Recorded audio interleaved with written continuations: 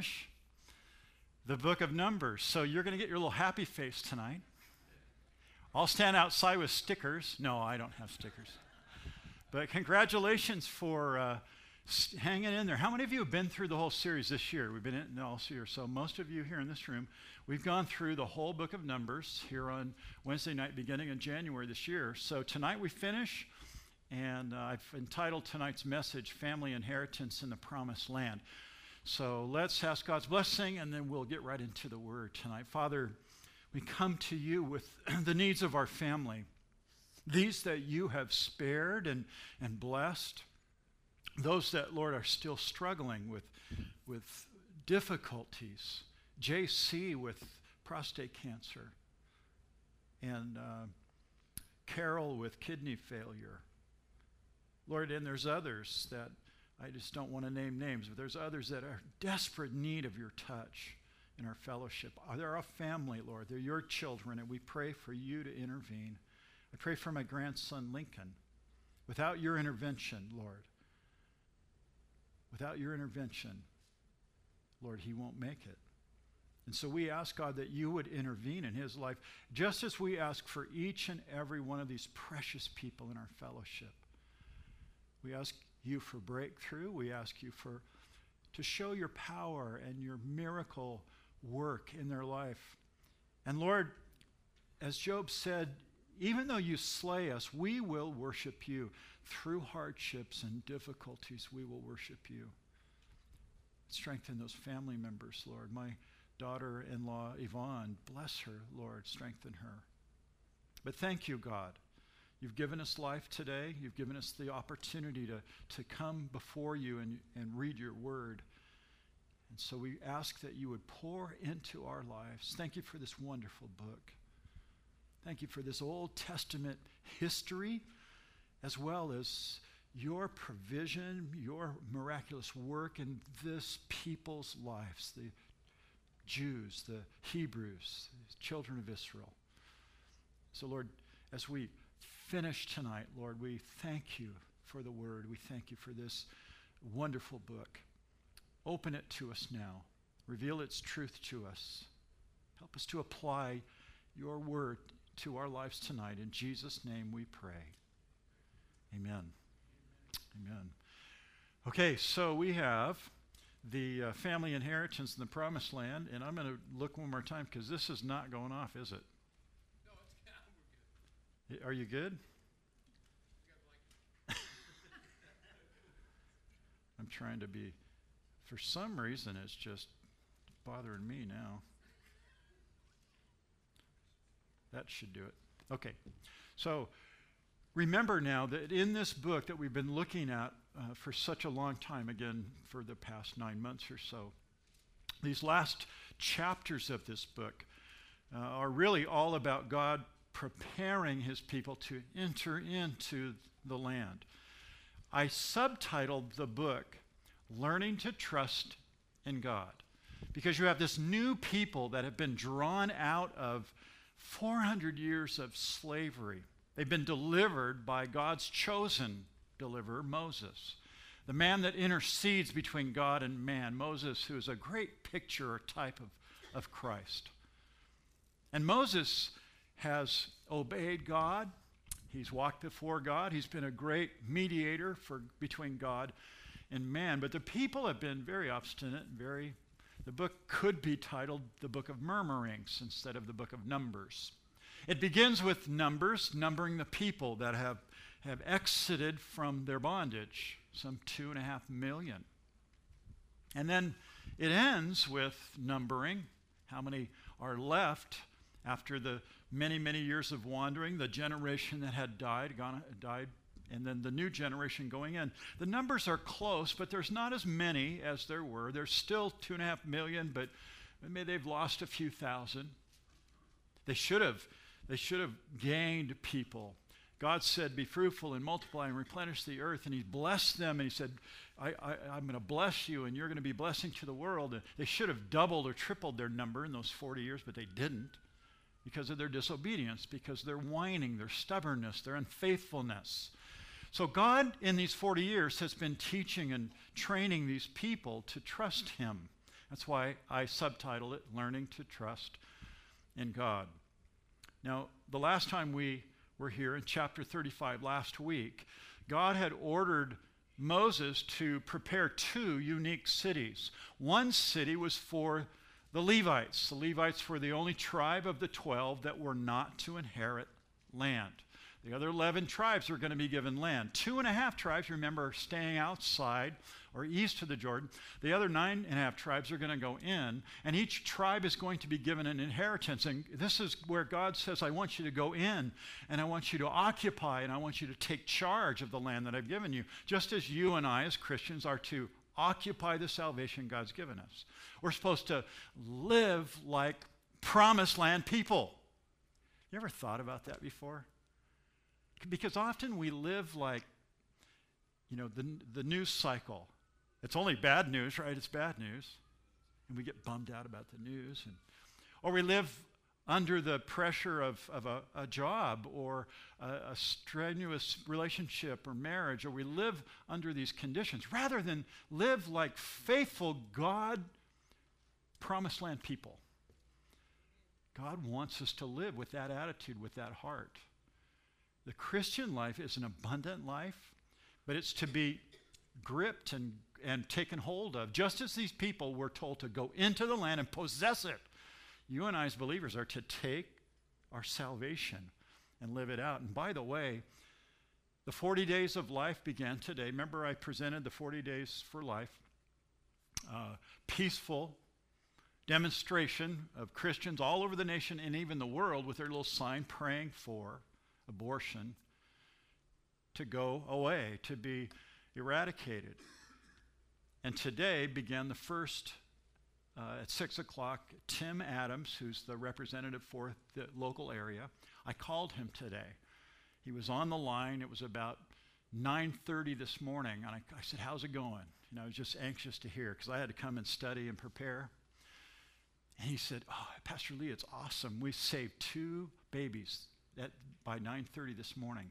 We have 2 women that had come to Planned Parenthood, and he said, you don't have to do this. And there were several of them praying, and they led them from the Planned Parenthood sidewalk right to the Pregnancy Counseling Center where those women will get resources and help. 2 lives were saved, and I believe that more will be saved, not only here, but we'll hear that story all over the nation. That's what 40 Days for Life is all about. I'm excited about that. Possessing the land, living like a promised land person. That's really what these people are learning. They were failures, they were whiners, they were complainers. They weren't walking by faith, they were walking by sight.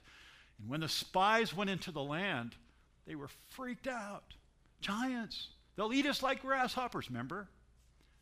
But God wants them to go in and possess the land. He wants them to trust Him alone. He delivered them with these 10 wonderful miracles from the bondage of Egypt. They were all miraculous. We stand back and read them and go, wow, what a powerful God.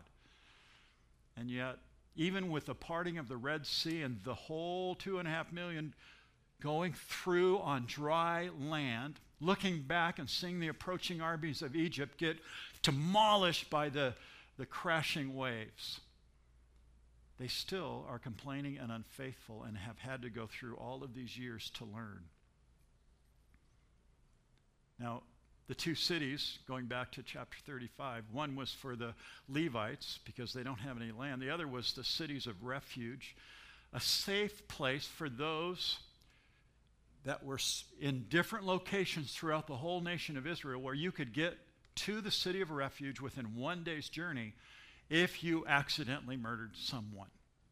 And so those were the 2 cities that we looked at. Tonight we're going to look at a story in the end here that goes back a few chapters to a man who had daughters. He had 5 daughters. And when the land was being distributed to all the sons and their names, these 5 daughters said, wait, what about us? We don't have a brother. We don't have husbands. We don't have any men. We're just women. They were Zelophehad's daughters. We remember they were back in chapter 27. Chapter 27. And so Zelophehad's daughters were complaining to Moses, and Moses said, well, I don't know what to do. So remember, he goes and prays and asks God. And God says, well, here, you know, that's not right. They're going to get an inheritance. These women will get an inheritance. Now, tonight, this family is brought up again here at the end of the story. There's a reason for that. But notice here in verses 1 through 4, we have Zelophehad's daughters again.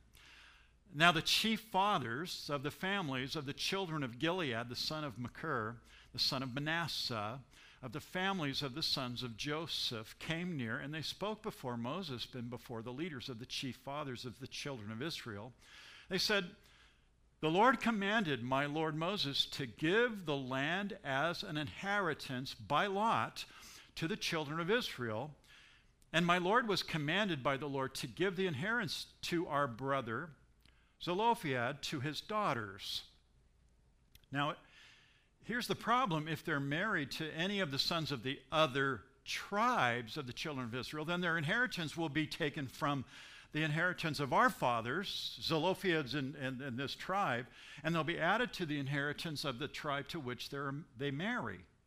So it will be taken from us, this lot, this fair inheritance, the land that you had given us. And then they notice, verse 4, when the Jubilee of the children of Israel comes, then the inheritance will be added to the inheritance of the tribe into which they marry. So their inheritance will be taken away from the inheritance of the tribes of our fathers. So you can see the dilemma here. It's fairly easy to see when you read it. Again, when we go through the Bible and we read it cursorily, which I would encourage you to do, there's sometimes you read the Bible just to read it, and God speaks to you. There's other times you read to study it. Sometimes you read to find answers to a question you have or an issue. There's different ways to read the Bible. In this case, we're going verse by verse on our Wednesday night study. So we're looking deeply at this. We're trying to find the meaning of it and then to apply it. There's one meaning. There's only one interpretation, many applications. People get that mixed up all the time. They say, well, that's what you see. Or that's what, well, you might have a different application, but there's only one interpretation. There's only one truth. And so we're discovering the truth, and then I'm giving application as your pastor as the Spirit leads. That's kind of the way it works. If you were at Frank's church, he might have a slightly different application. If you go to another fellowship, they might have a different application, but it's one interpretation here. And these verses here, there's a problem. Here's the problem. The female tribal inheritors here of the land, and they go all the way back to chapter 27. We won't go there tonight. I'll just mention Zelophehad there. These tribal leaders were thinking about these women that have been given land, and when they get married to someone in a different tribe, then the land is going to go to this other area. And so this piece of land that was for these tribes would be divided up and parsed, and it would go away finally. And they're saying, well, that's not fair. We're supposed to have this inheritance forever and forever. That's what you promised. So that's their complaint there. The 5 daughters in chapter 27, they had the courage to come and ask Moses, this isn't fair. And it's a really interesting picture of these women that went by faith, and they asked for something that they were promised. They remembered the promise, and they stood on the promise, and they reminded the leader of that truth. And so Moses was like, gee, I'm really not sure what to do here, as you recall. And he goes to God, prays, and God says, no, Moses, they should get land too. And so Moses comes back and says, no, you're going to get land. It's a great, another story, God directing Moses after he makes his request. But the question here in verse 3, from the tribe of Manasseh was, what if the daughters married into other tribes? In other words, if the land was given to the daughters, then when the daughters married the sons of Manasseh, the land would be lost to their husband's tribe, and eventually it would just kind of go away. That's the problem here. How then do you keep the tribes to keep their property through generation to generation when they marry in different tribes? That's the issue here. And then that Jubilee, the mention of the Jubilee, this is important. I don't know, it's found in Leviticus, but throughout the Bible, it was taught all the way back at Mount Sinai, the truth of the Jubilee. The children of Israel come, Then their inheritance will be added to the inheritance of the tribe. So the land's going to, during the Jubilee, it's not going to go back to the family. It's going to go to this other tribe. That was their question. Now, every 50 years in Israel, even today, there's a year of Jubilee. You can look it up and maybe make a notation in Leviticus chapter 25. The word Jubilee is teruah, and it actually means the blowing of the ram's horns. And on the yearly Day of Atonement, but the 50th year was the year of Jubilee. And the year of Jubilee was important because way back at Mount Sinai, God gives the specific instructions about every 50 years. He tells his people that they are to, he says, okay, for 6 years you're going to grow and you're going to harvest and the land's going to yield and you're going to eat food and you're going to be well off. I'm going to provide. But the 7th year, I want you to let the land go. Do not harvest, do not grow, do not plant or anything. I want you to leave that land totally fallow, which would do what? If you're an ecologist, you understand that the land, the dirt would replenish and have nutrients and grow better yield. There'd be a better yield. But if you never gave it a rest, then there's problems. So God has this law that you have to give the land a rest every 7th year. Let me show you this in Leviticus 25. But the 7th year shall be a Sabbath rest for the land. Whoops. There it is. A Sabbath for the Lord. Thou shalt neither sow thy field nor prune thy vineyard. So again, the people grew food, they harvested for 6 years, and then the 7th year, there was 2 things going on. Number 1, the land's going to replenish. Number 2, where are the people going to get their food? They have to trust somebody for their food. Who do they have to trust? God. So this would cause the people every 7 years to say, okay, Lord, we're going to obey you, and we're going to trust that you're going to provide all that we need for a full year. See how God puts us in a place where we have to look to him? Have you ever been there before, by the way? Where God's put you in a place in your life where you have to go, I can't go left, I can't go right, I'm boxed in. And then you finally realize as a Christian, Father, you've put me in this place purposely. I'm going to obey you. I'm going to stick to it. I'm going to stay right here. Or you can look left and right and jump the rails, jump the trail. It's never a good plan for a believer to get off God's plan. It's always better to stay on the plan. So God says, for your good, I want you to do that. I want you to, every 7 years, let everything go back to its natural state, let the soil replenish, and you guys, I want you to trust me. Well, Israel didn't do that, as you remember. They didn't do that. And God took those every 7th year, over a long period of time, he added them up. And then that's why God takes his people captive into Babylon. Babylon captivity, Nebuchadnezzar, was part of God's plan to discipline his people. How long were they in Babylon? 70 years. Because the 7th year at the cycle was never honored by the people. And so God put him in captivity in Babylon as a result of their disobedience, according to 2 Chronicles 36. And those who escaped from the sword he carried away to Babylon, where they became servants to him and his sons until the rule of the kingdom of Persia, to fulfill the word of the Lord by the mouth of Jeremiah, until the land had enjoyed her Sabbaths. God has Sabbaths for people, God has Sabbaths for his land.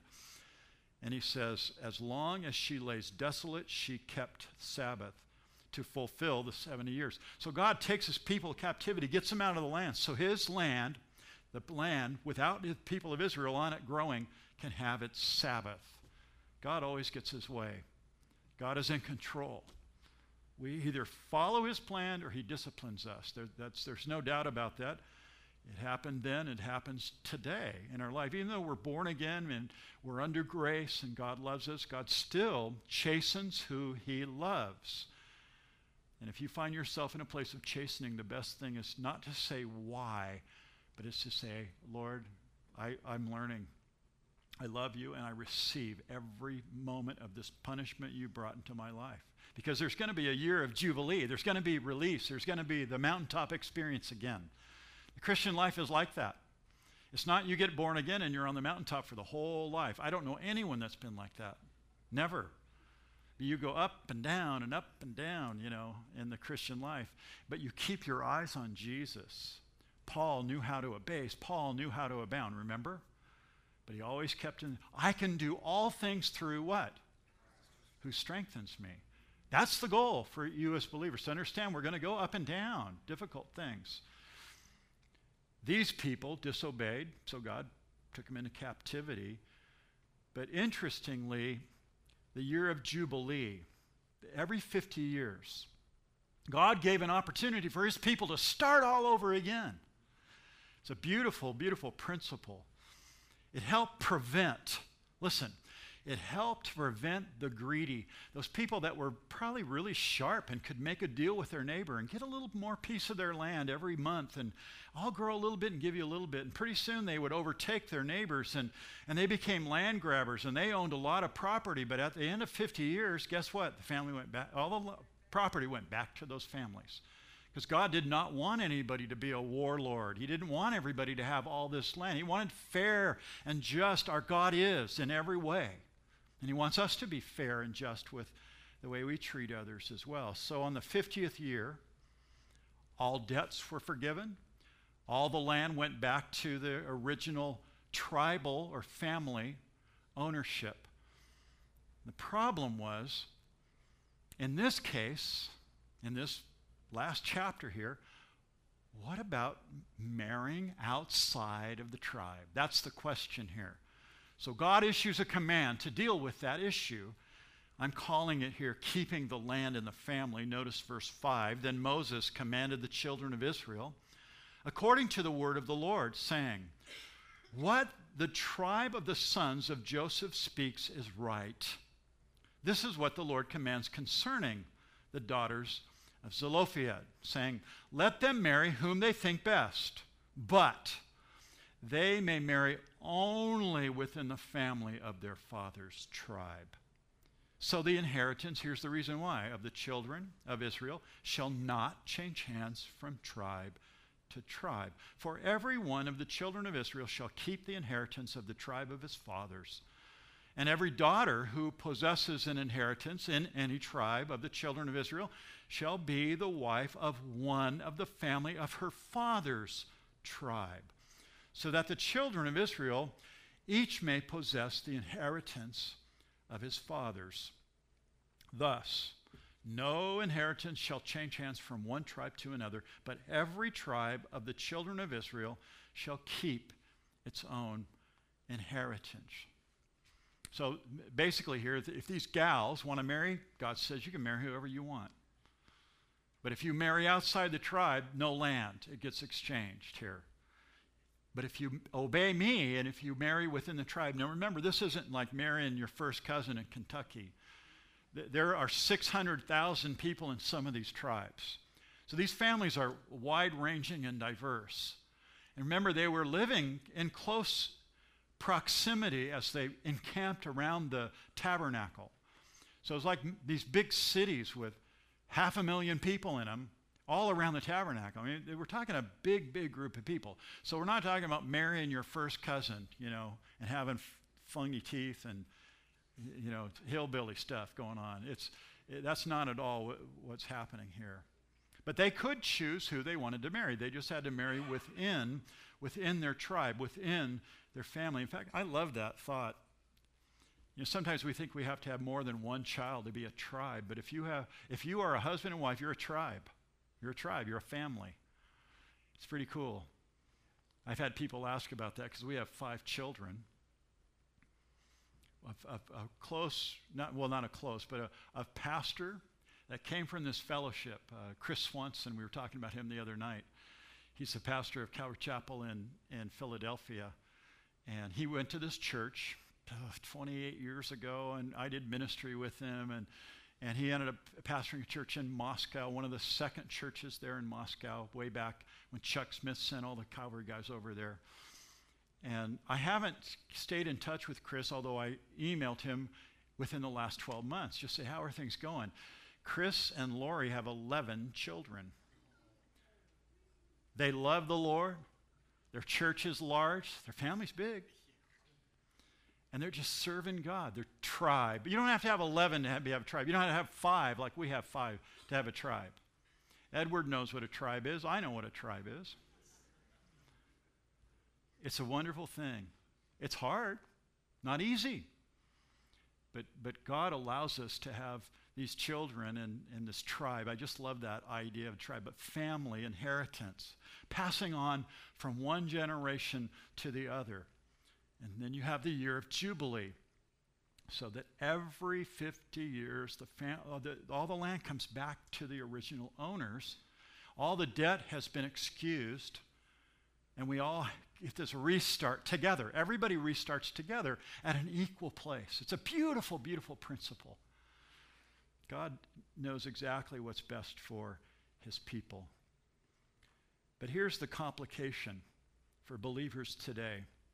And let me just make some application. Remember, one interpretation, many applications.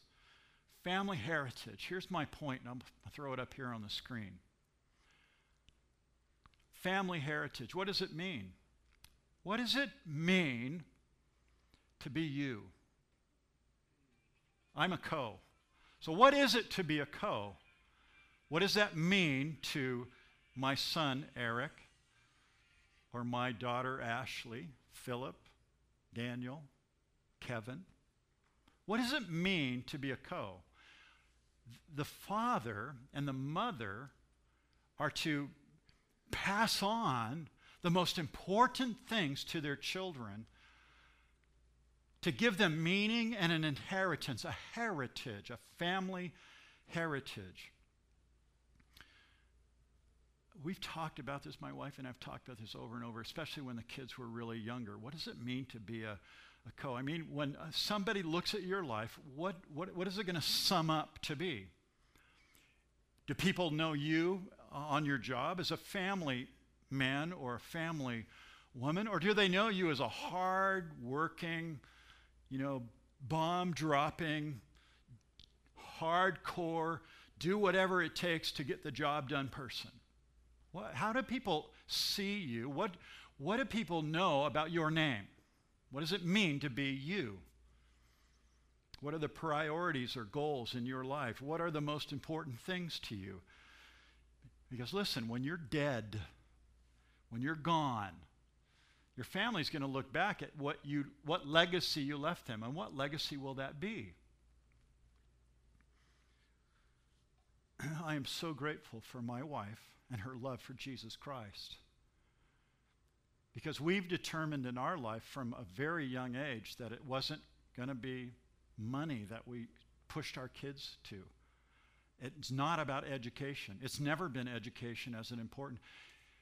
We want our kids to know and love Jesus Christ. Because when we're gone and our kids have a job and they have a 401k and a marriage that's upside down and finances when the world falls apart, all those things will mean nothing. But knowing Christ and having the peace of God, that's a godly heritage. That's a family heritage. That's a tribal name. What does it mean to be you? What's important in your life? Again, I just want my kids to know the Lord and experience the joy of just following Christ, the blessings of walking with Jesus Christ every day. If you're a parent today of one or even more children, or you were a parent at any time, where have you led your children? Have you led them closer to Jesus Christ? Or have you led them in a pursuit for a job? You got to get a good job. You got to go to get an education. More education will give you more money, more money. Because if that's your pursuit, you'll come face to face with the words of Jesus, who said, what is your soul worth if you gain the whole world and lose your what? Whole soul. What is Jesus said that what are you about as a Christian? What are you about? Our godly heritage is our children's inheritance. And I want my kids to know and love and serve Jesus Christ. Because in the end, that's all that matters. You can't take any of this stuff with you. You can't take it. So parents, remember that. I thought about that, and I thought about this too today as I was studying. I thought about the year of Jubilee and how it would relate to that. And I came face to face, and it brings emotion to my heart right now, but I came face to face with some family members. And we were on a vacation, hunting vacation with our good friends Carol and Barry a few years ago. And we went to see some family members of mine that I had lost touch with, but on Facebook, of all places. And this family, who were Mennonites and loved Jesus Christ with all their heart, mind, and soul, had been praying for this Hooley family. That's my mother's maiden name is Hooley, believe it or not. Hooley. She came to this church, and she was sitting right back here about 5 years ago. She died at 100 years old in 2013. She was born in 1913, my Nani Hooley. But her family, her husband, and that side of the family were all these people that had walked away from God. And this family member was praying, and they heard about a pastor in Southern California. And so I got in touch with them, and we went and had dinner with them. And Barry and Carol remember, sweetest family. They love the Lord. We sat around a big table, and we talked about God and his providence, and we're so grateful to him. And it was so kind of wonderful and unique, because to hear their story, we've been praying for years for that family because we thought they were lost. And then 50 years later, I can't pinpoint it 50 years, but I'm just applying it to the year of Jubilee. I believe the year of Jubilee happens in our lives. God never lets up. He never lets a family, a tribe go to waste. You have value, you have a purpose, God has a plan for you. The year of Jubilee, it's a beautiful, beautiful thing. All I know is when I was 13 years old, I felt the presence of guilt, and I came to Christ, and my life has never been the same. It's not easy to be a Christian, but it's never been the same. So the year of Jubilee and God's fairness to the family and these tribes, keeping everything together. Now go back to Numbers 36 here. We'll go back to the exposition of the word here, where these women, they've been given this command now by God. So what did the daughters of Zelophehad have to do now? They have to obey God and marry within their tribe. That's my next point here. Notice verse 10. Just as the Lord commanded Moses, so did the daughters of Zelophehad. There it is. They did obediently exactly what God called them to do. There's no complaining. There's no whining.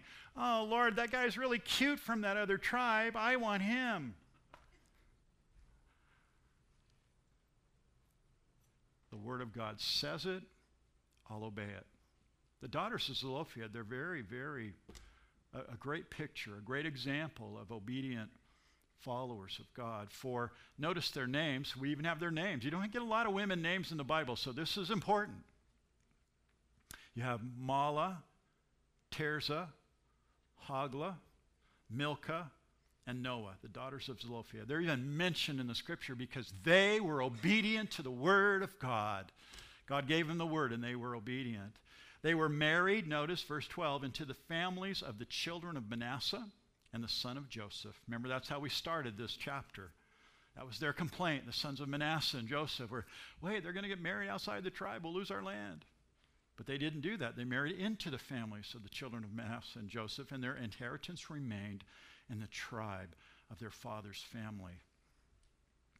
Not only did they marry within the tribe of their father's family, they went even one step further. They married their cousins. They married their close relatives purposefully because they wanted to be obedient to God. Christian, do you live your life like that?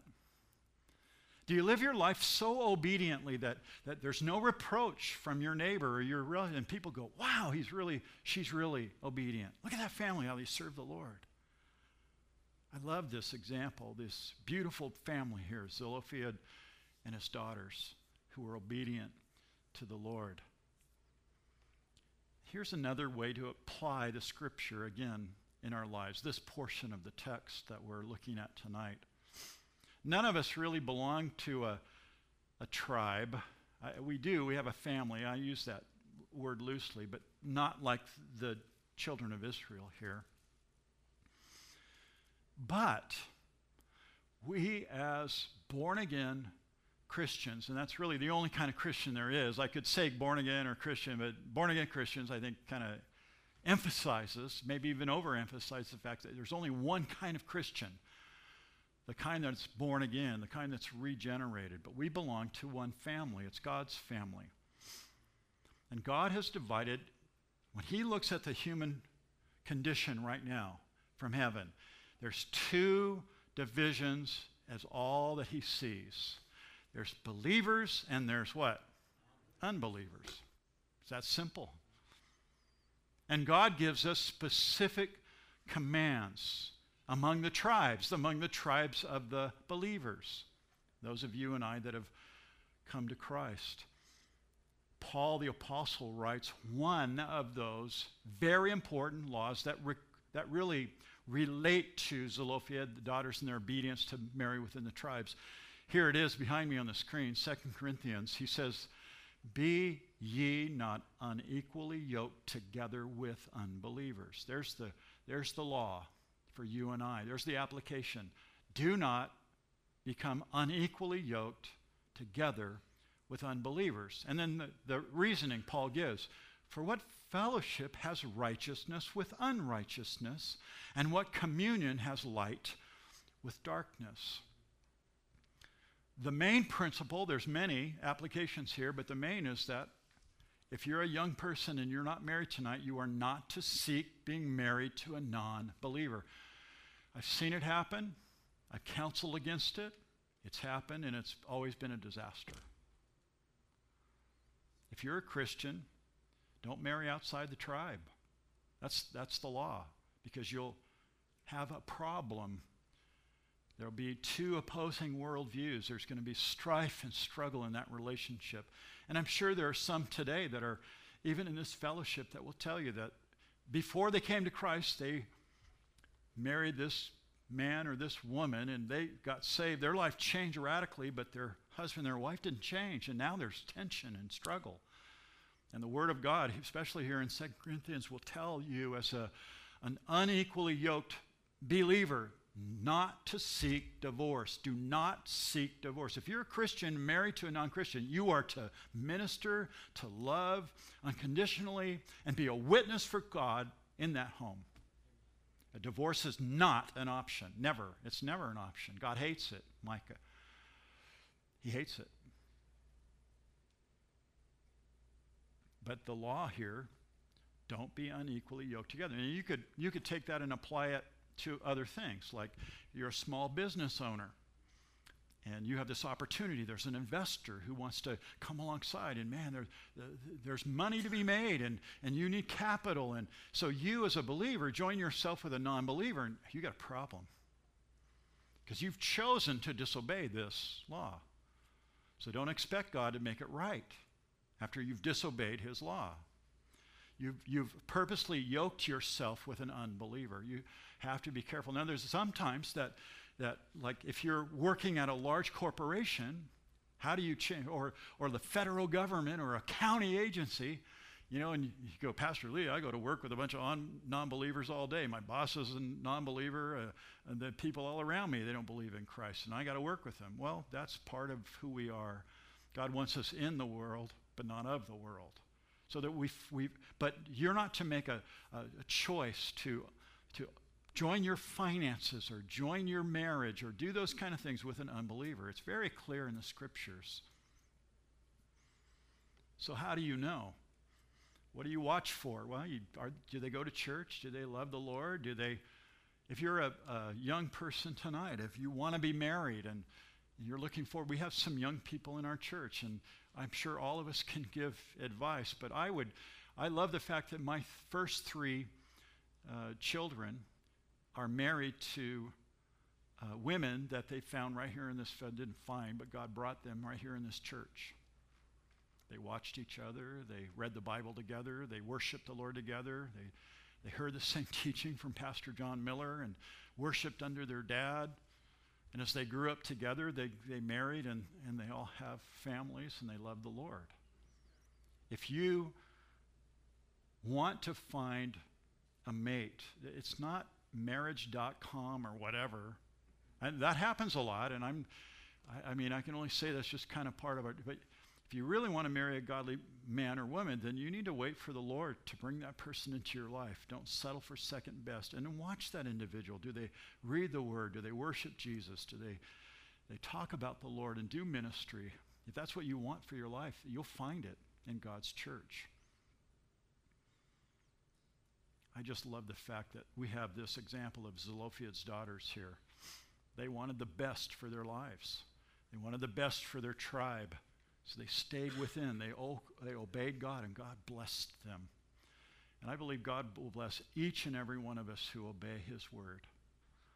I hope that throughout our study, as we've done this study, I hope God has opened up things and taught you many things. Because think about these people. They're on the east side of the Jordan. They can see in the distance Jericho. They're right on the doorstep. They're right on the threshold. In fact, that's my last point here as we read this last verse. On the threshold of the land. These are the commandments and the judgments which the Lord commanded the children of Israel by the hand of Moses in the plains of Moab, by the Jordan, across from Jericho. The book began, Numbers chapter 1, in the wilderness. The book ends in Numbers chapter 36, in the wilderness. They haven't gone across the Jordan. But they're so close. They're right on the doorstep. And Moses reports right here in this last verse. They're in the plains of Moab by the Jordan across from Jericho. They're standing right inside of the promised land. They can see it now. God has led them from the bondage in Egypt and Pharaoh. He's taken them out of slavery. He took them to Mount Sinai. They were there for a year, and God taught them and gave them new laws and a new identity as a people. They're promised land people, just as you and I as Christians are promised land people. We've been given a new identity. God's made us new from the inside, regeneration. We're born again. And he wants us to take possession of our salvation. He wants these people to take possession of the promised land.